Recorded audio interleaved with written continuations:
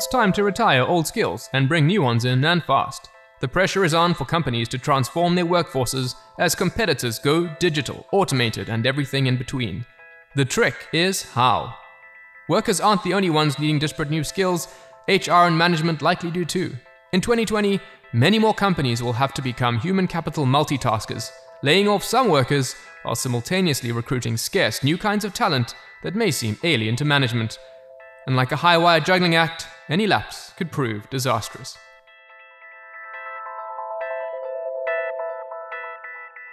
Yeah, sounds intriguing, right? Well, that quote comes straight from the human capital paradox, one of the 5 trends we thought would impact the world of ESG in 2020. It was authored by our head of MSCI ESG research, Linda Ealing-Lee, and regular guests on this show, Megan Eastman and Rick Marshall. And if you're into ESG or you want to find out a little bit more about how we're thinking, check it out. It is freely available on our website, msci.com. And our shiny, insightful paper came hot off the virtual printers in January 2020. Can you even remember that far back? I feel like I've aged a decade during this COVID pandemic. It's kind of like being stuck in Groundhog Day, but instead of a soothing Andy McDowell, there is just a cynical, grumpy Bill Murray running wild. But one thing this pandemic has done is to put any predictions through a pretty bumpy stress test. Predictions like how amazingly air travel would grow, and how it might be a bumper year for Airbnb. So on this episode, we want to take a hard look at how one of our 5 ESG trends to watch, the human capital paradox, has held up under the chunky boot of COVID-19. And sure, we're probably going to bump into a suicidal Bill Murray trying to drag a groundhog down with him, but who knows? If I keep my fingers crossed, there might just be an Andy McDowell somewhere in there too.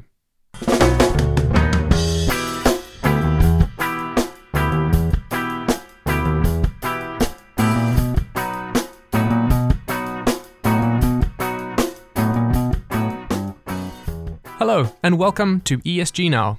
I'm your host, Bentley Kaplan, still in lockdown, but keen as a bean to take you through our show today. Now, the human capital paradox really took shape because the more we dug into data, the more we saw that when companies were laying off lots of employees, those very same companies were simultaneously hiring a different kind of staff, a new type of worker altogether.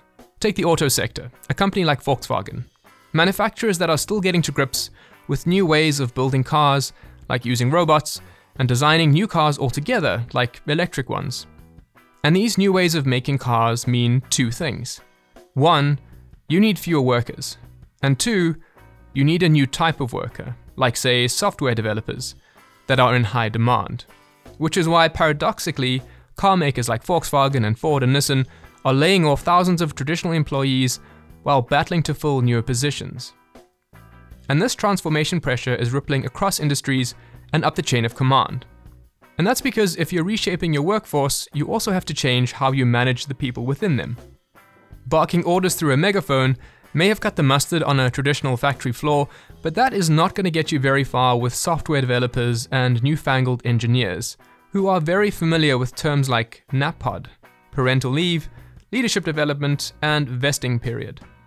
So it's not only workers themselves that are going to feel the ground shifting under their feet, but their managers and HR departments too. But making these changes too quickly could also be risky. The company could find itself laying off a chunk of its manufacturing workforce, doubling down on automation and robots, but underestimating the difficulty of reinventing its day-to-day operations and ultimately getting caught in a very expensive and very unproductive no man's land. And because as a parent of small children, I know that nothing creates pressure like a pandemic, I wanted to get first-hand accounts from a couple of people that are right in the thick of it all, at the coalface of both workforce transitions and the COVID-19 wildcard. And I wanted to hit them up with 2 main questions. Firstly, what has COVID done to company strategies? Has it forced them to reinvent what they do? And how is that differing across industries? And secondly, what do those strategic changes mean for workers, especially the relationship between a company and its workforce?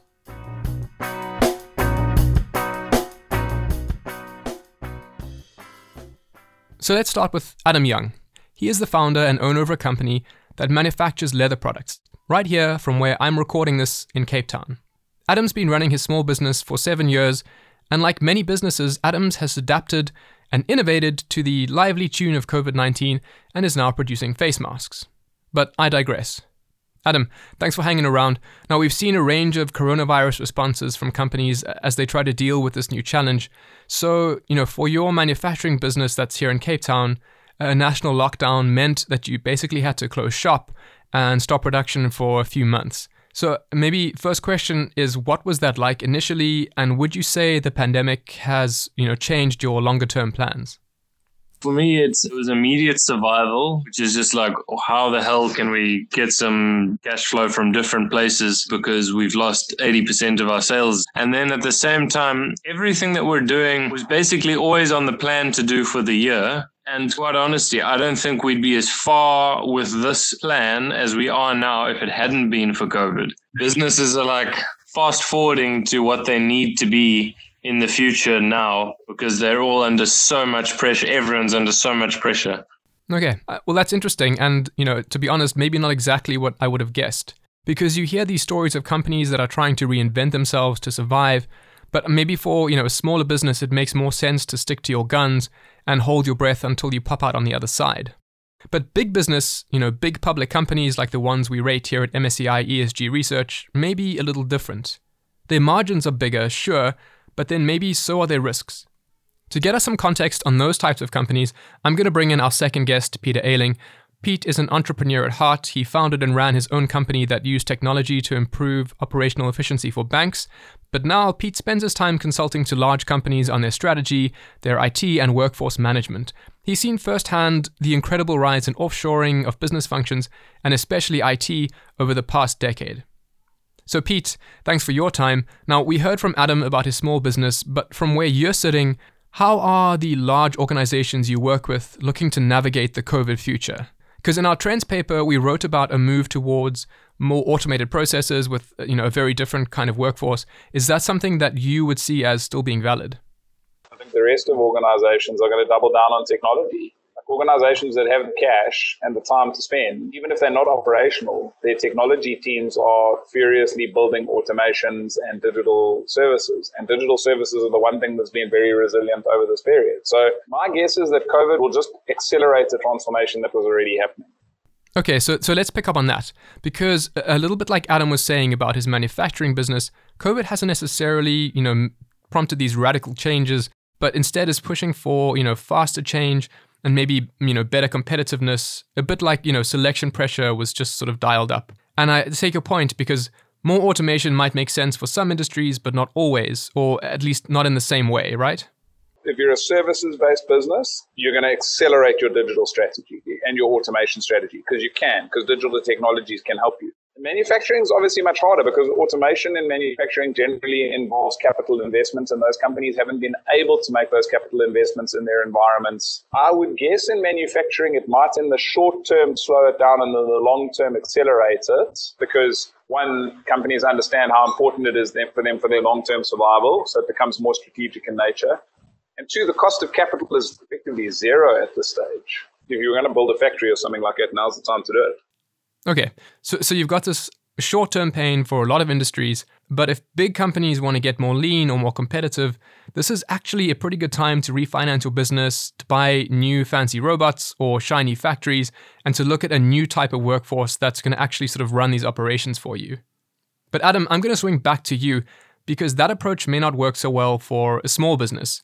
And maybe not just, a small business, but maybe even a big one that doesn't have this, ready access to cheap cash. So, to give us some insight there, where are you looking for solutions to make your business more resilient sort of through and after COVID? This year, I had a fire in my belly about looking for value in everything. If I'm not seeing value, I must clean it up. It must either get out the business or it must change. And then obviously when COVID-19 came around, I was even more incensed about this, especially as a small business with such limited resources. So basically anything that couldn't bring value has a very short time span in which to change and transform. Otherwise, the business can't afford to carry it at all. If we play nice guy, which I've been doing for 2-3 years, that actually serves no one at all. It doesn't serve the business. It doesn't serve me because it doesn't make me feel good. It doesn't serve the staff because they don't get to grow and become better at their jobs. They don't improve their skills. And because it's hurting the company, their salaries can't really grow. Okay, so Adam, even though you aren't necessarily buying robots to replace your human workers or even replacing them with a different type of worker, you are looking to make your operations leaner and meaner. And you actually touched on how these efforts are maybe going to benefit your workers longer term, which then brings us to the second main question that I wanted to ask both of you about. And that is basically, with everything that's shifting strategically for businesses as they adapt to COVID, what's happening to workers? Pete, I'm going to start with you. Because of COVID, which industries do you think are going to see the biggest tension in the company-worker relationship, or at least where could traditional employee roles be under the most pressure? I think we'll see quite seismic shifts in the structure of certain sectors. If I look at European auto companies, the dependency on unionized workforces, pension commitments or burdens that they're carrying in terms of legacy workforces, and their current debt-to-market capitalization ratios, including payables that are coming up on historic bond program, and then compare them to companies like Tesla that have focused relentlessly on building automated delivery chains. We actually touched on the auto sector specifically in our trends paper, talking to the challenge of trying to shift to greater automation and change the structure of your workforce. But do you think that COVID is going to, take it even a step further than that, and maybe even push companies to try and, cut their overheads, by shifting away from employees and towards contract workers? For a couple of reasons. One, if you want to scale a workforce, a contract workforce is an easy way to add people back. Companies are going to be very risk averse in terms of hiring. Companies are going to actually have taken the opportunity to reduce their permanent complements with COVID as an excuse, whether or not they needed to, and will likely use it as a union breaking, workforce breaking, benefits breaking thing to move to contract workforces. I think it will go a step further. I think in many instances it will also precipitate not just implementing contract workers, but actually outsourcing whole business functions. I think organizations that can't navigate that transition won't survive. Okay, so for the record, Pete, you did preface that as a blanket statement.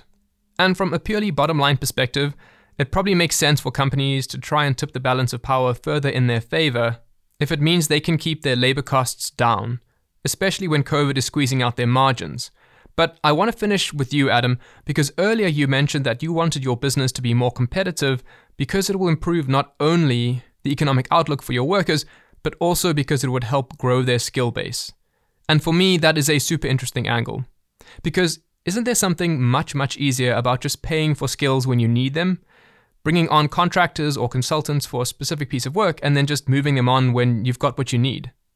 There's a point to be made. I have been thinking a lot about employees versus consultants. And I think there is a lot of benefit in having someone as an employee as opposed to a consultant, because I don't agree with this model of your entire business as a consultant and hires consultants, because I think it's impossible then to build any sort of valuable company culture. And if you don't have a very strong, healthy company culture, how can you ever compete on a big level? If I try, it'll just be me, one person versus a big company. Whereas if I have a company, it'll be 50 of us or 1,000 of us versus another big company. Yeah, I mean, that's a fair point. And Adam, you and Pete have both given us some great food for thought. Even though COVID has put more pressure on companies big and small, it looks to have accelerated strategies that were already in place. And in some cases, COVID's called on companies to take a more skeptical look at the cost of permanent employees in times of uncertainty. But Adam, your last point there has struck an interesting chord for me, because underneath all of these macro trends, there are companies with living, breathing workers. And even though companies are going to be under similar pressures, their responses are probably going to be very different. And from an ESG perspective, we are very interested in understanding how companies are going to manage their labor risks, in this very changing time. For Adam, contracting out business functions might be cheaper, but there could also be a cost in what you lose by not having employee loyalty or a strong company culture. Now, to dig a bit deeper into the final piece of this puzzle and how the human capital paradox might look post-COVID, I'm taking the rest of this show in-house. Andrew Young, out of our London office, serial guest on this show, And full disclosure, Adam's big brother has spent a number of hours chasing the intriguing but sometimes intangible concept of company culture, trying to get at what makes for good company culture, or how this culture can make a company better at innovating, more efficient, and successful. You see, it goes a little something like this. The environment that a company creates for its employees can influence the way they feel or think or act. And the way that employees feel, think, and act has a big impact on their productivity, which is a pretty important outcome for companies and investors, whether we're talking about a local manufacturer in Cape Town or a multi-billion-dollar global company. So, Andrew, hit me. For companies looking at the transition ahead, or for investors trying to make sense of outsourcing, what should they know about this idea of company culture? I mean, I know you've been involved in a lot of work looking at company culture and some core themes, right? Like long-term focus, employee empowerment, and transparent, accountable management. But maybe for now, let's just keep it simple. Like, what does good company culture mean for employees or the company? Or vice versa, what does bad culture ultimately mean? Nice way to put it. I think if you're walking into a place with a strong culture, firstly, most obviously, you're probably pretty excited to walk in there. Because what we found is companies with a strong culture, they have a longer term focus, which allows managers and employees to make less tactical decisions and more strategic decisions. Employees are allowed to iterate, the process of iteration means that there's collaboration. So it's those kind of things. I think if you're walking into a company with a poor corporate culture, you're trying to get through the day. You're not thinking beyond the tasks that you've been assigned. And I guess you wouldn't be too upset to look for opportunities outside the business because it's your role is sort of dictated to you and you're there to deliver tasks. Yeah, I like that. I mean, as someone who works in a big company, that all sounds pretty intuitive, especially about making tactical versus strategic decisions. And it's also kind of the perfect lead into my next question, because in this episode, we're trying to understand if COVID's going to impact the way that companies transition their workforces to being, more adept at incorporating new technology and automation. Can you break down for us, what this type of transition would mean for company culture? Like, how do the internal company dynamics shift when an old school auto manufacturer becomes like a Tesla? Yeah, like you said, it's a transition. To make that transition to a workplace that leverages more on technology, for example, companies need to do it in a managed way. It's not like because the software tool exists that you can replace a proportion of your workforce. You need to realize the intangible value that your employees add. It's not just the hard skills that they have, but it's also the institutional knowledge, the networking within the company that is very important to deliver projects. Right. And that's exactly what Adam was getting at. For his company, developing and building his employees is a way to stay competitive, not only helping the business to stay in the fray, but for employees to ultimately benefit from that success. But I also want to play devil's advocate here, because Pete had a different take. And maybe because of the scale of the companies that he's working with. Right, for him, the pressure of COVID may eventually drive companies to look at not only bringing on more contract workers to keep their costs low, and limit the liabilities around permanent employees, but, to even outsource whole parts of their business. So what's your take on that semi-dystopian future? Is there a risk to flipping the balance of contract workers and permanent employees from, the perspective of corporate culture? I think there is some kind of risk there in terms of how we look at corporate culture. It's that sort of environment of open communication, of flat structure, of collaboration and iteration to build strong products. And when you start outsourcing functions, you may lose some of that pushback, some of that challenge between employees of different levels. If you're an outsourced worker, you're going to perform a defined function, and you're not maybe incentivized to challenge the process or to try to improve the process. While we can't say for sure that there is an opportunity here, judging by our research in corporate culture, We think that companies that build the right environment might be better placed in the longer term. Well, there you have it. Andrew's well-considered words. Companies that build the right environment. And I love that because it gives companies agency, the capacity to influence the type of workplace its employees encounter. And given the challenges ahead, both because of COVID and the technological changes that many industries were facing before COVID, agency is very much a sword that is going to cut both ways. As we discussed in our trends paper, companies that transition their workforces too slowly could lose out to more nimble or proactive competitors. But I think one part of our trend that's become even more relevant because of COVID is the risk to companies that make the transition too hastily. And we covered one of these examples in our trends paper, in the shape of Provident Financial, the UK provider of doorstep loans. Now it goes a little something like this. In 2017, in an effort to modernize, the company began eliminating its long-standing workforce of independent door-to-door salespeople/debt collectors. Right, these were employees who knew their beats, knew who to talk to, when to talk to them, and how to talk to them. Soft skills and a sharp eye, things that are very tough to measure. And Provident basically tried to replace a chunk of these streetwise operators with analytics software and a small number of permanent staff. It may have seemed like a good idea at the time, but the old hands didn't like the new system, which did not gel well with their own methods. And these old hands started leaving at a faster rate than the company could phase in the new systems, which left Provident with a 50% dent to its profits. And examples like Provident are not thick on the ground, for now. But from what Pete and Adam have told us, COVID is lighting a fire under company strategies, moving things faster and with less wiggle room. While owners like Adam may want to keep workers close and work collaboratively, Pete sees the landscape of big companies shifting to digitization, automation, and outsourcing. But being driven by the bottom line also means that companies could lose out on the intangible value of its employees. As Andrew alluded to, hollowing out your permanent complement of workers or outsourcing whole functions could leave you with a fragile corporate culture. One where your resourceful, insightful employees don't have any skin in the game, no reason to collaborate, iterate, or improve. Ultimately, for companies, for workers, and for investors, big changes are coming. They were coming before COVID, and certainly seem to be coming after COVID. And credit to our trend, the human capital paradox, it still seems to be standing. If anything, the margins are just a little tighter, and the stakes just a little higher.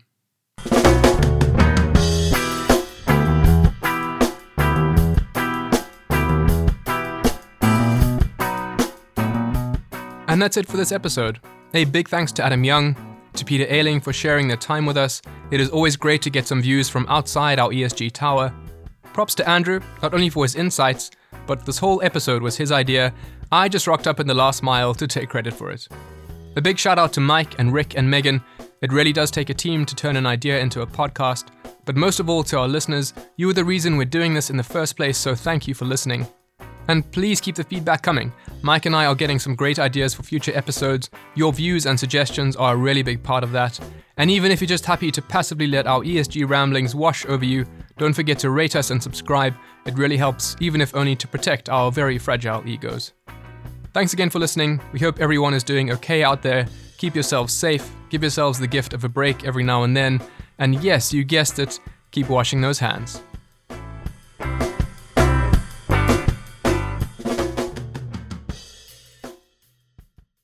The MSCI ESG Research podcast is provided by MSCI Inc. subsidiary, MSCI ESG Research LLC, a registered investment advisor, and the Investment Advisors Act of 1940, and this recording and data mentioned herein has not been submitted to, nor received approval from the United States Securities and Exchange Commission or any other regulatory body. The analysis discussed should not be taken as an indication or guarantee of any future performance, analysis, forecast, or prediction. The information contained in this recording is not for reproduction in whole or in part without prior written permission from MSCI ESG Research. None of the discussion or analysis put forth in this recording constitutes an offer to buy or sell or promotional recommendation of any security, financial instrument, or product or trading strategy. Further, none of the information is intended to constitute investment advice or recommendation to make or refrain from making any kind of investment decision and may not be relied on as such. The information provided here is as is, and the user of the information assumes the entire risk of any use it may make or permit to be made of the information. Thank you.